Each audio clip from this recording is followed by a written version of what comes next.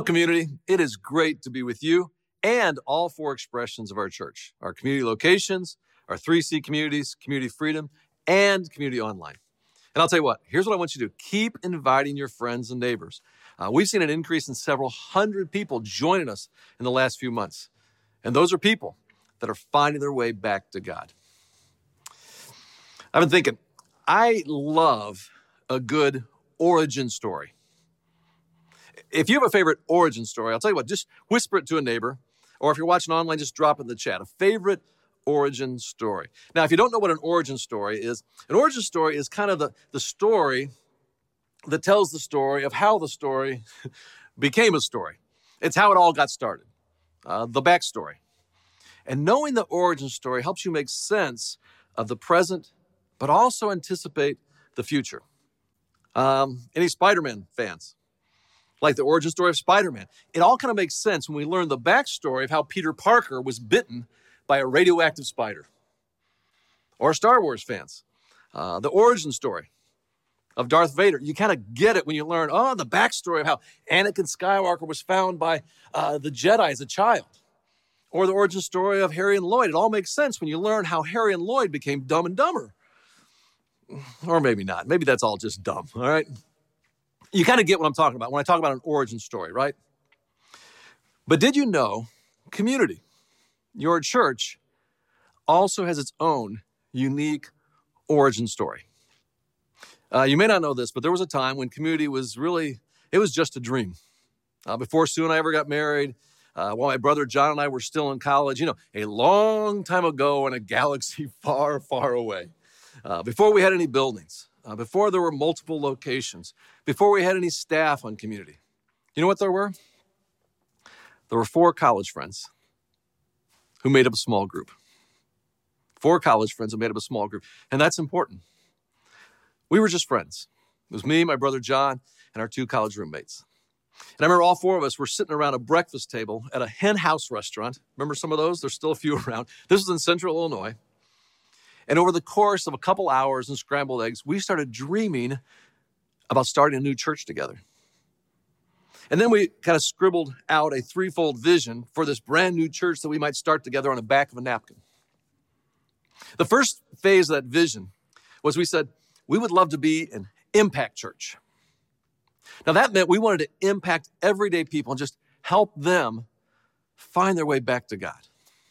And you know what? By God's grace, for the last couple decades, we've averaged almost 1 person a day finding their way back to God and being baptized. But we also wanted to be the kind of church that would have a lasting impact on a whole community, wherever we would be. The kind of church that would actually be missed if it just suddenly disappeared. And not just missed by people in the church, but by people in the community outside the church. So when we plan programs and build buildings, we don't simply think about how they'll be used by our church only, but also we create programs and design buildings that are going to serve the greater community. Well, then the second phase of that vision that we scribbled out was to be a reproducing church. We knew the greatest impact would come by reproducing brand new sites or new churches in the suburbs and in the neighborhoods all over Chicagoland. In fact, you may not know this, but actually research tells us that brand new churches will reach 3 to 4 times as many people as do most established churches. And you know what? That's why our local Chicago Church Planting Network has helped plant 35 brand new churches in just the last several years. And that's why we also continue to reproduce other expressions of a church through like 3C communities and Community Freedom in prisons and then through Community Online. Well, then came the third phase of our vision. Scribbled on that napkin. We added this, movement-making church.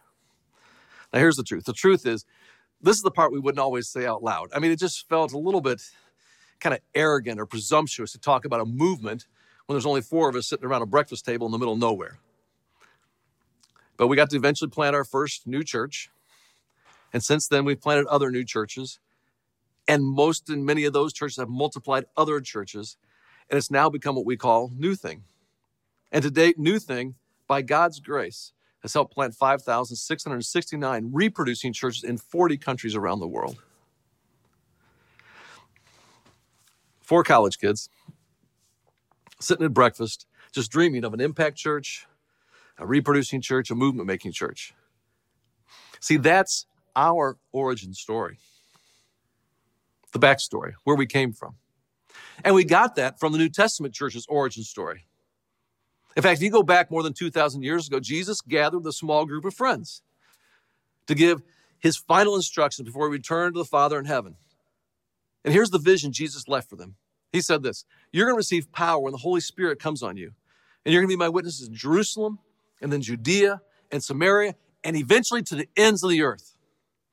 And see, the vision that Jesus left for them was not only to impact the city of Jerusalem, yes, that, but also then to reproduce into Judea and Samaria, and ultimately become a movement that would reach the ends of the earth with God's great good news. And I'll tell you what, from that breakfast table until today, we've always believed that this Acts 1:8 vision of impact, reproduction, and movement was not just a vision for 2,000 years ago, but we believe that this is a vision for us today. So, when the four of us left that hen house restaurant, what did we do? We didn't try to gather a crowd. No, we did what Jesus did. Each of us started a small group. Now, there was a problem, though. And the problem was, when you try to start a small group, you need something. And what you need people. And there was only, the few of us and then a couple others that kind of joined around us. So here's what we decided to do. We decided that each of us would not only start a small group, but we would go to each other's small group to kind of make it look like there were more people. Now, imagine this, okay? What that was like, having the same small group discussion with the same people on Monday night, and then the same people again on Tuesday night, and the same people again on Wednesday night, and then Thursday night. Same icebreaker question with same answer, night after night after night. I mean, it was a little mind-numbing, but you do whatever it takes. But since that time, we've been reproducing small groups, and that has been mission critical to what we're trying to do at Community. Now, here's the secret. The secret of these small groups reproducing over and over again is this: each one of us had an apprentice. We had someone who would come alongside us so that he or she would be equipped to eventually then lead a new small group on their own. Now, why? Here's why. Because if the vision is movement making, understand at the core of every movement is always some form of apprenticeship. In fact, my first small group apprentice leader was a guy named Jerry. Jerry wasn't even a believer yet, but he was finding his way back to God, and he was passionately interested in spiritual things. Super teachable guy. He loved people. So I started apprenticing him. Within 9 months, he said yes to following Jesus. I got to baptize him. And then soon after that, he was ready to actually lead and took over our small group. And then I started a brand new small group. And then we just kept doing that over and over again. And now 30-some years later, Community and our Church Planting Mission New Thing consists of literally thousands of reproducing small groups all over the world. All right, maybe you're asking yourself, okay, why are you telling me the origin story and how we got started with small groups? And here's why it's so important, particularly today. Because today we're concluding our series, Created for Community. And we've been talking about how community is better than a crowd.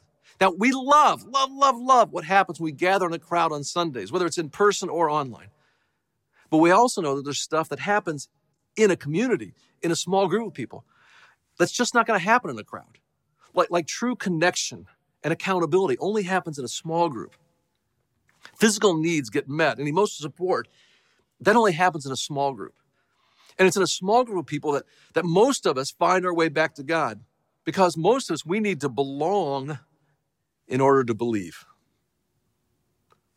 And for those reasons, when we started Community, we started with small groups that focused on creating a community that eventually would attract a crowd. So here's the question I want to ask you at the outset. A couple of them, actually. First one's this: are you currently in a small group? Now, here's why I ask. My experience has been over the years. I've been in lots of small groups, and honestly, some of those people have been some of my best friends. When Sue and I got married, it was people in our small group that danced with us. When Amy and Josh and Caleb were born, it was people in my small group who came to the hospital to visit us and give gifts to us, and they celebrated with us. When our marriage struggled, it was people in our small group that told us, no, we can get you through this. and they prayed for us. There were times when we were sick, and you know what? It was our small group that made meals for us. It was actually a couple of my small group that taught me back when I was in my 20s how to budget, how to save money. I mean, they actually even went so far as they gave me $50 a month. They put it into my savings account so I'd get the habit over the course of a year. They'd say, okay, now next year you're going to do it. Here's how you do this. It was people in my small group that vacationed with us. It was people in my small group that loaned me a car when mine broke down. You're probably thinking, I don't want to be in a small group with that guy. He's going to work me too hard. No.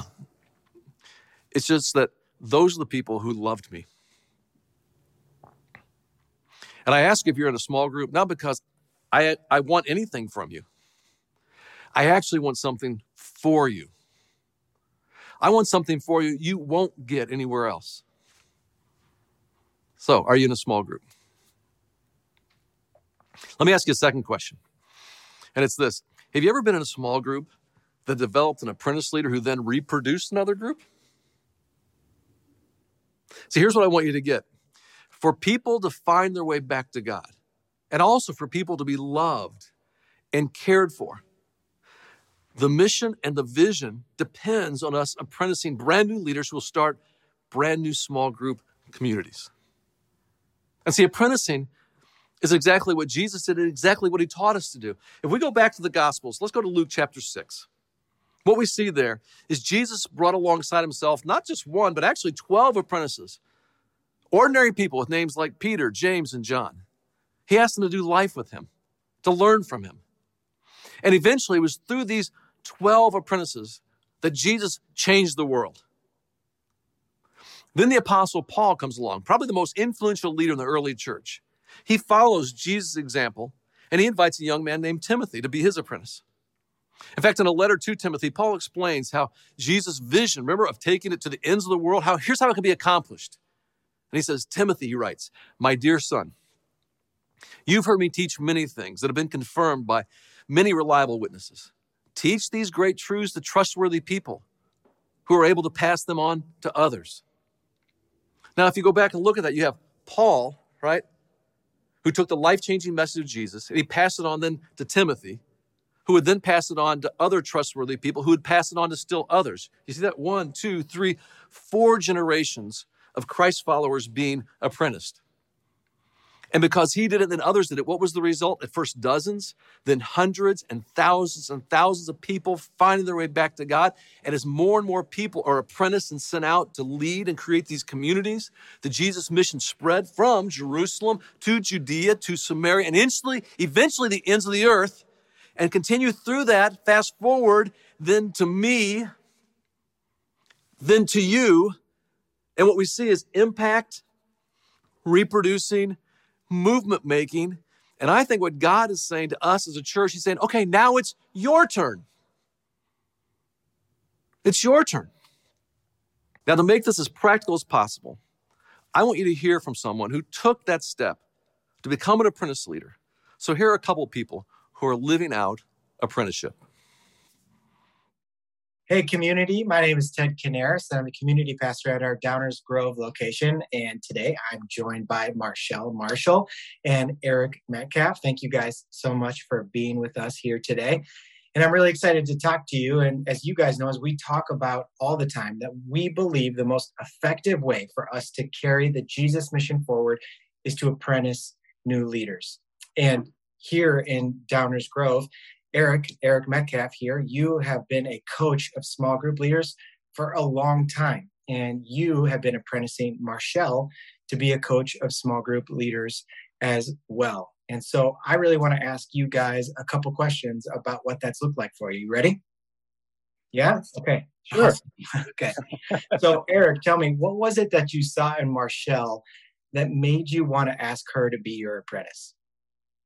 I mean, fair question. And I think it's the right place to start. I mean, what did I see in Marshall? I mean, I think part of my own journey is I've tried to live out as best as I could a 1 Peter 2:9 kind of lifestyle that says, as I follow Jesus, if I could invite as many people to participate in the kingdom and serve in ways that might increase their leadership or give them new opportunities. And so in an effort to do that, Marshall had three key characteristics that to me made sense to be able to come alongside her and ask her to follow me as I followed Jesus and do my best to do that. And the first I would say is spiritual velocity and really just believing that she had fruit in her life from following Jesus, her and her family. And teachability is another key characteristic that I think it takes to apprentice. And this is someone, Marshall modeled what it looked like to take input from others and grow in her faith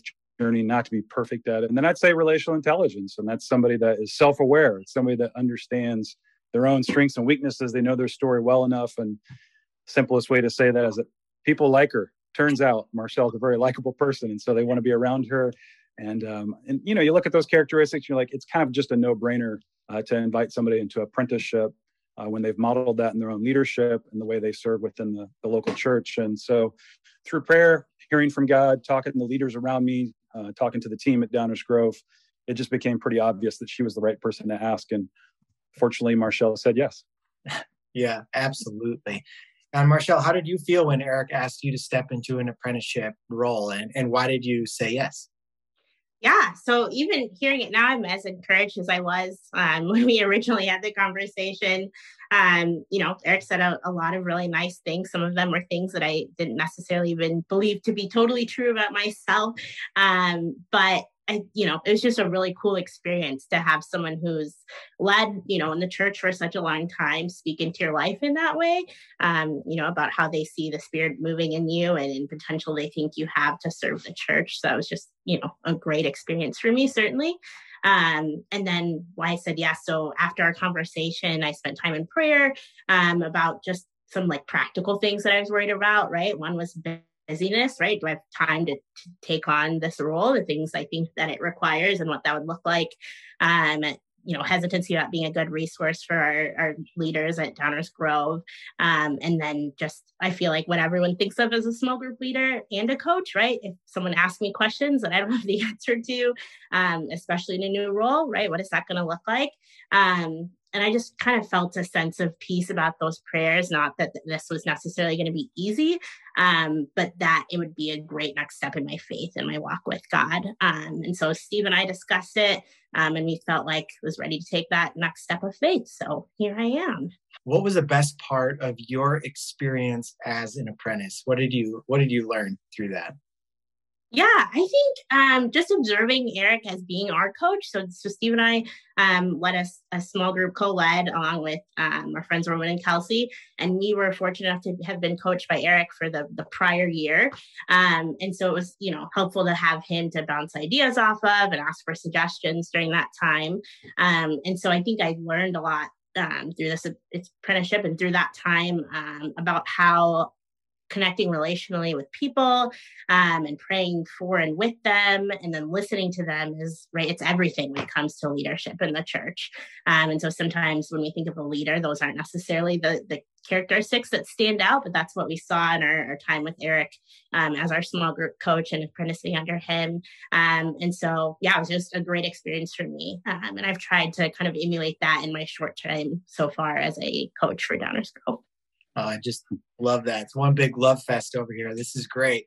And one more, Eric, what excites you about what God is doing in Marshall's life? And how do you see God using her in the future to further the Jesus mission? Yeah, I mean, listen, anybody that's at our Downers Grove location knows that Steve and Marshall, they're just such a wonderful family. And we love those guys. They're just very passionate about the Jesus mission. And as I said earlier, are they perfect at it? By no means. We are all on a journey with Jesus as we seek to follow him and serve others in that way. But as they're doing their best, they are investing in a very significant way, their time and their talents and their resources to help other people find their way back to God. And I've shared with Marshall before, I really think that maybe somewhere down the road, God might be challenging her to become a pastor of a church, maybe step into vocational ministry, possibly. But the truth is, she's already pastoring in so many ways. Within the local church by leading a small group, by being a leader of leaders as a small group coach. But I feel like if she sensed or heard from God, or if others kind of challenged her in this way and she was given the opportunity, maybe, just maybe over time, she might be able to lead a little community or a church that would help even more people find their way back to God. And I'd be honored to play just a very small part in her story to do that. Well, I just love that. And I want to say thank you both for saying yes to this journey and to coaching and apprenticing others. This is huge. This is how the mission moves forward because of you. So thank you. And thank you so much for taking some time and talking with us today. Anytime. Thanks, Ted. Absolutely. See you guys. That simple apprenticing relationship is critical to moving the Jesus mission forward. And here's what I know. I know there are many of you who God is calling to become an apprentice leader. And it might be in Kid City. It might be with our student ministry. It might be with our adults. Maybe it's in the arts or some other place. And as you're thinking about, some of you are going like, what, me? I mean, how could I do that? I mean, I just started attending community. Or I haven't been a Christ follower very long. I don't know very much about the Bible. I mean, how could I possibly apprentice to start a brand new group, create this kind of community? Well, let me tell you, it is not about how long you've been a Christ follower. It's not about being a Bible scholar. Let me describe 3 qualities that make someone a great apprentice. Maybe you'll recognize these in yourself. I mean, this is what I saw in Jerry, one of my first apprentices, right? And this is what Jesus saw in the 12 that he apprenticed. And here's the first quality. The first quality is this. It's spiritual velocity. Spiritual velocity. Now, that doesn't mean that you are living a perfect life or have Christ following thing, you got this all figured out. What it means is that the trajectory of your life is moving closer and closer to Jesus. And your desire is to pursue Jesus with your life. You're trying to be more like Jesus in how you treat people, how you manage your time, and how you steward your resources. I've seen spiritual velocity illustrated this way. Let's say Jesus is represented as the cross in the middle of this diagram. Now, we might look at this picture and think, person A is living a more Jesus-focused, centered life, while person B is not. But what if we add some movement, spiritual velocity? What if we add that to the picture? We see that person A is actually at a standstill, but person B is actually pursuing Jesus. And my experience has showed me that God works most through people who are pursuing him. So if person B is pursuing Jesus while person A is stagnant, it's person B that actually has spiritual velocity. So my question for all of us is this: are you pursuing Jesus? Is that your desire? Yeah, I want to get closer to Jesus. If that's true, then you have spiritual velocity. The second quality is teachability. Apprentices are those who want to develop. They're willing to accept feedback so they can grow and mature. They don't assume that they know it all. They really want to learn. And ask yourself this: do I have a desire and the humility to grow and be challenged in new ways? And if you answer yes to that, then you know what? You're teachable. Here's the third quality. It's called relational intelligence. It's different than just kind of raw intelligence. Relational intelligence is grounded in understanding that people matter. People matter to God and they matter to us. And a person with relational intelligence, they look for the best in others. I mean, they genuinely care about people. And consequently, other people enjoy being around that person with relational intelligence because they feel cared and valued for. Because people don't care how much you know till they know how much you care. So there you have it: spiritual velocity, teachability, relational intelligence. And I'm telling you, that's what God's looking for. And I know some of you, many of you, listening right now, God's tapping you on the shoulder and he's saying, no, I want you to take that step to become an apprentice. As we conclude this series, let me give you kind of 3 kind of overarching challenges. Here we go. First, connect in a small group community. All right? Connect in a small group community. I mean, being in a crowd is great, but it's not enough. In fact, right there on your screen, go ahead and use the QR code on the lower third right now. Okay, use that to get more information about how you can get in a small group. Or if you want, just text the word group to 331-226-1686. Either one, the QR code or the word group to 331-226-1686. Or reach out to one of us on staff. That's the first challenge for all of us. If you aren't already in a small group, find one. Here's a second challenge. The second challenge is this: explore apprenticeship. I'm telling you, there are a whole bunch of us who can and should explore apprenticing. And if that's you, just to explore it, again, use that QR code in the lower third right now. You'll get more information about small group leadership of every kind. Or just text the word apprentice. Again, apprentice, that word, to 331-226-1686. Or honestly, you could just ask your small group leader, if you're in a small group, about becoming an apprentice. And remember, you can do this in Kids City or student community or the arts, lots of places. One more challenge too, and it would be this. Help reproduce a new small group.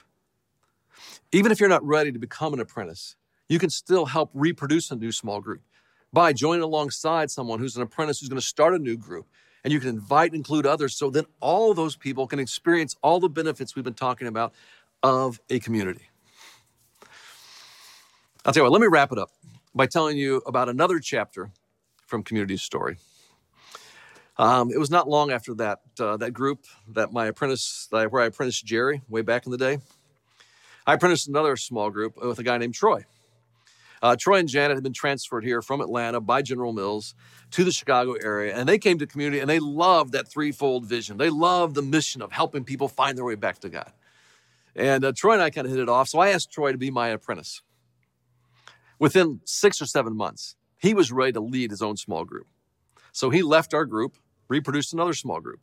And now between my group and then Troy's new group, we doubled the number of people who were able to grow spiritually, support, encourage, and find their way back to God.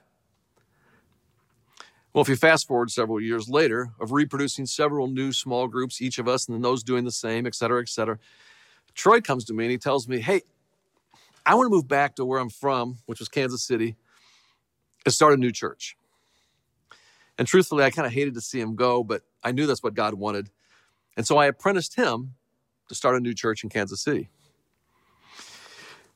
We commissioned and sent him, his wife Janet, and many of you know Patrick and Nancy O'Connell as well, and then about 25 other people from our church here in Chicago who transferred jobs or sold their homes, but moved to Kansas City, and they started Restore Church.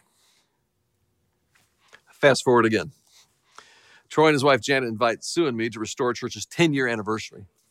Now, even though they're my age, it's almost like they're my kids in the faith. I mean, I am so proud of them. And that week on their 10th anniversary, we celebrated Restore Church not only having multiple locations and having dozens of reproducing small groups with hundreds of people who found their way back to God, but as a result, they also helped plant, during that decade, over 40 new churches all around Kansas City. 40 churches helping people find their way back to God. And that never, ever would have happened if one leader had not apprenticed another leader and if there were not small groups that reproduced. It now has become, Restore Church has now become an impact church, a reproducing church, and a movement-making church. See, that is Jesus' Acts 1:8 vision. It is the church's origin story. It's our church's origin story. And I think God is saying, this is our ongoing story. Let's pray. Father God, I want to say thank you. Thank you for how kind and how good and how gracious you've been to us as a community of people, as a church. And Lord, I ask that you take what you've done in the past and help us to be able to see what you want for us in the future. Help us to live into that faithfully. And this is our prayer in Jesus' name. Amen.